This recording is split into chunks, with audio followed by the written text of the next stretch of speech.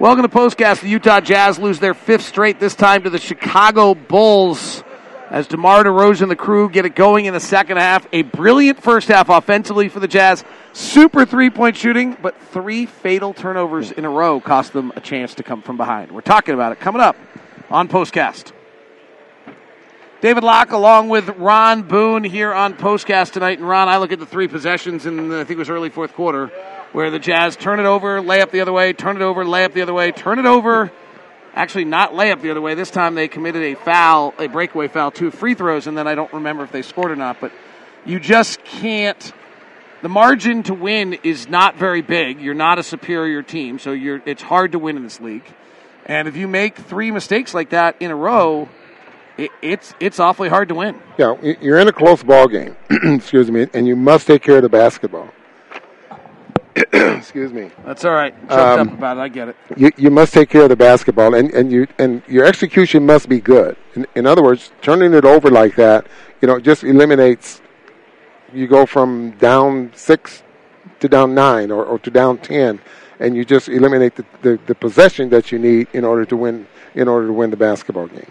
Jazz were one of the best clutch teams in the league before the Mike Conley injury, but since then we've lost a close one to Golden State, close one to Detroit, close one to Phoenix, and this one went into clutch time as well. It is abundantly clear that late in games, the Mike Conley's absence is really, really clear. The Bulls were not a good clutch team. They were 1-8 coming in the clutch, and they dominated the final minutes. They really did, and I think it started a little bit there in that third quarter when the Bulls started to get into the lead that the Jazz had, and the momentum started to shift. The Jazz slowed down. And whenever they slow down like that, that's when you really miss, I think, Mike Conley, because he's the player that can get them in and make some things happen without, just dominating the basketball. So this one's interesting. There's a bunch of little things that changed in this game. We're tied at 27 in the first. We're up 7 at the half, 60-53. The offense is rolling, and then it goes dry, right? Then the Jazz only score 47 second-half points, and really some of those were late, an Olynyk 3 at the buzzer. So really the Jazz score 44 points in the final 24 minutes of this game. What did the Bulls do? They are a good defensive team, 9th best in the league. What happened to the Jazz offense? I think the Jazz in a games like that are their own worst enemies. I mean, because it's what the Jazz don't do. Because I don't think with the type of offense and the way the Jazz want to play, I don't think there's any team in the league that can keep them from putting them in position to score. Now, if they're missing shots, that's a different story. But, having to make tough shots in order to stay in the ball game, that's what the Jazz started getting into, especially when you start playing in the half-court offense. I like Sexton coming off the bench more so than starting in that starting role.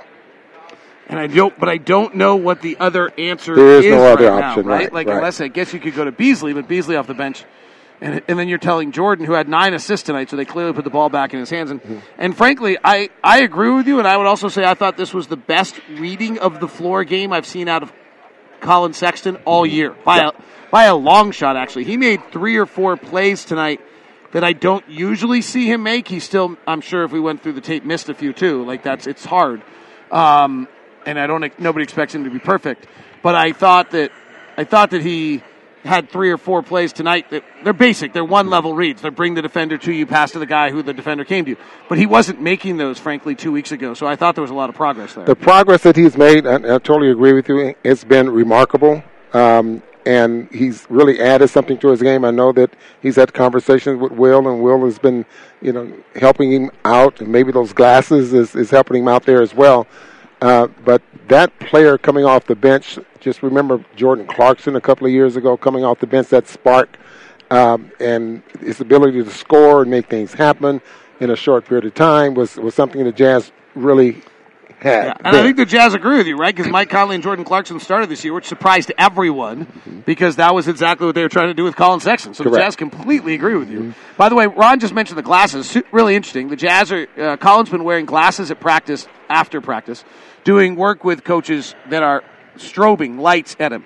The other night in San Francisco, he was working with Barnett Frank, one of the Jazz performance coaches, and he would pass on the ball and say, shot, and he would have to quickly react, or drive and have to quickly react, or pass, or or step back, and they were giving him an instruction, and he had to try to catch the ball while the distraction of the strobe lights were coming and then make the move that he was being told. Today they did something differently. Same glasses, I believe same strobing, and he was working on actual full plays. So he was coming off a pick and roll and had to read the defender in which then is he driving himself? Is he passing to the lob, or is he passing the corner? And they were giving him different reads on every single time. So interesting to see the player development. And are those glasses working? I don't know, but Collins' last 2 games have been far better in Phoenix and here making reads. Interesting move tonight. The Jazz defensive rebounding has been a problem. They're 29th in the league in defensive rebounding. It was a massive issue in the fourth quarter in Phoenix.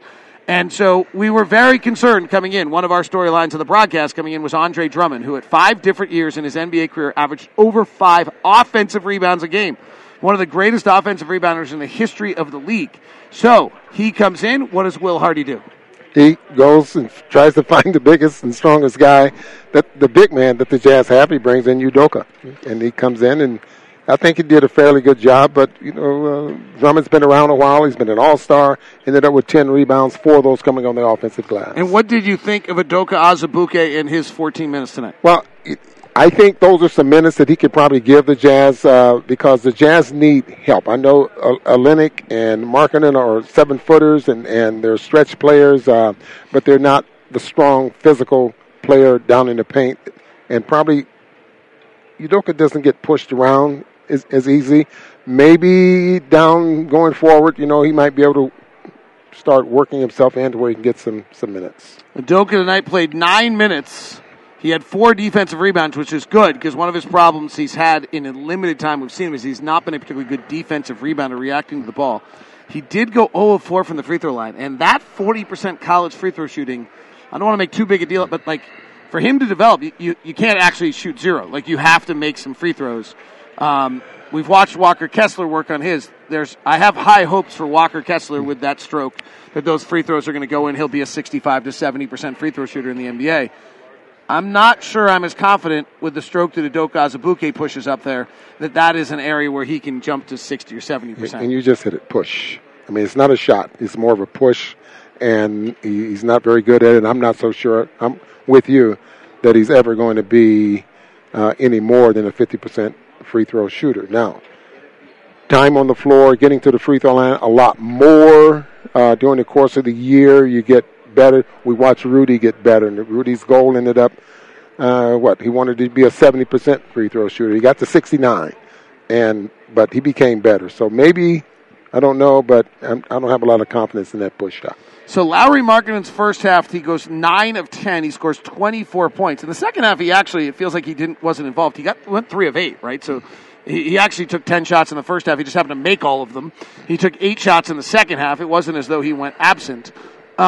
Did Chicago do something differently to Lauri in the second half? I don't think so. I think he sit for quite a few minutes, I think, in that third period, if I remember correctly. Played 37 minutes tonight with that injury, so pretty impressive. Yeah.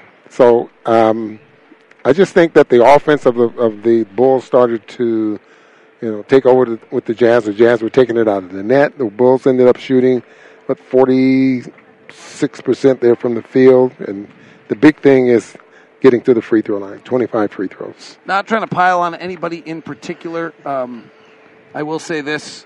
You don't have Mike Conley, so Colin Sexton moves in the starting lineup. So now you're asking more out of Talen Horton-Tucker and Nickeil Alexander-Walker. The two of them combined for 2 for 10 and 1 for 6 from 3 tonight. And Alexander-Walker did have 2 assists tonight.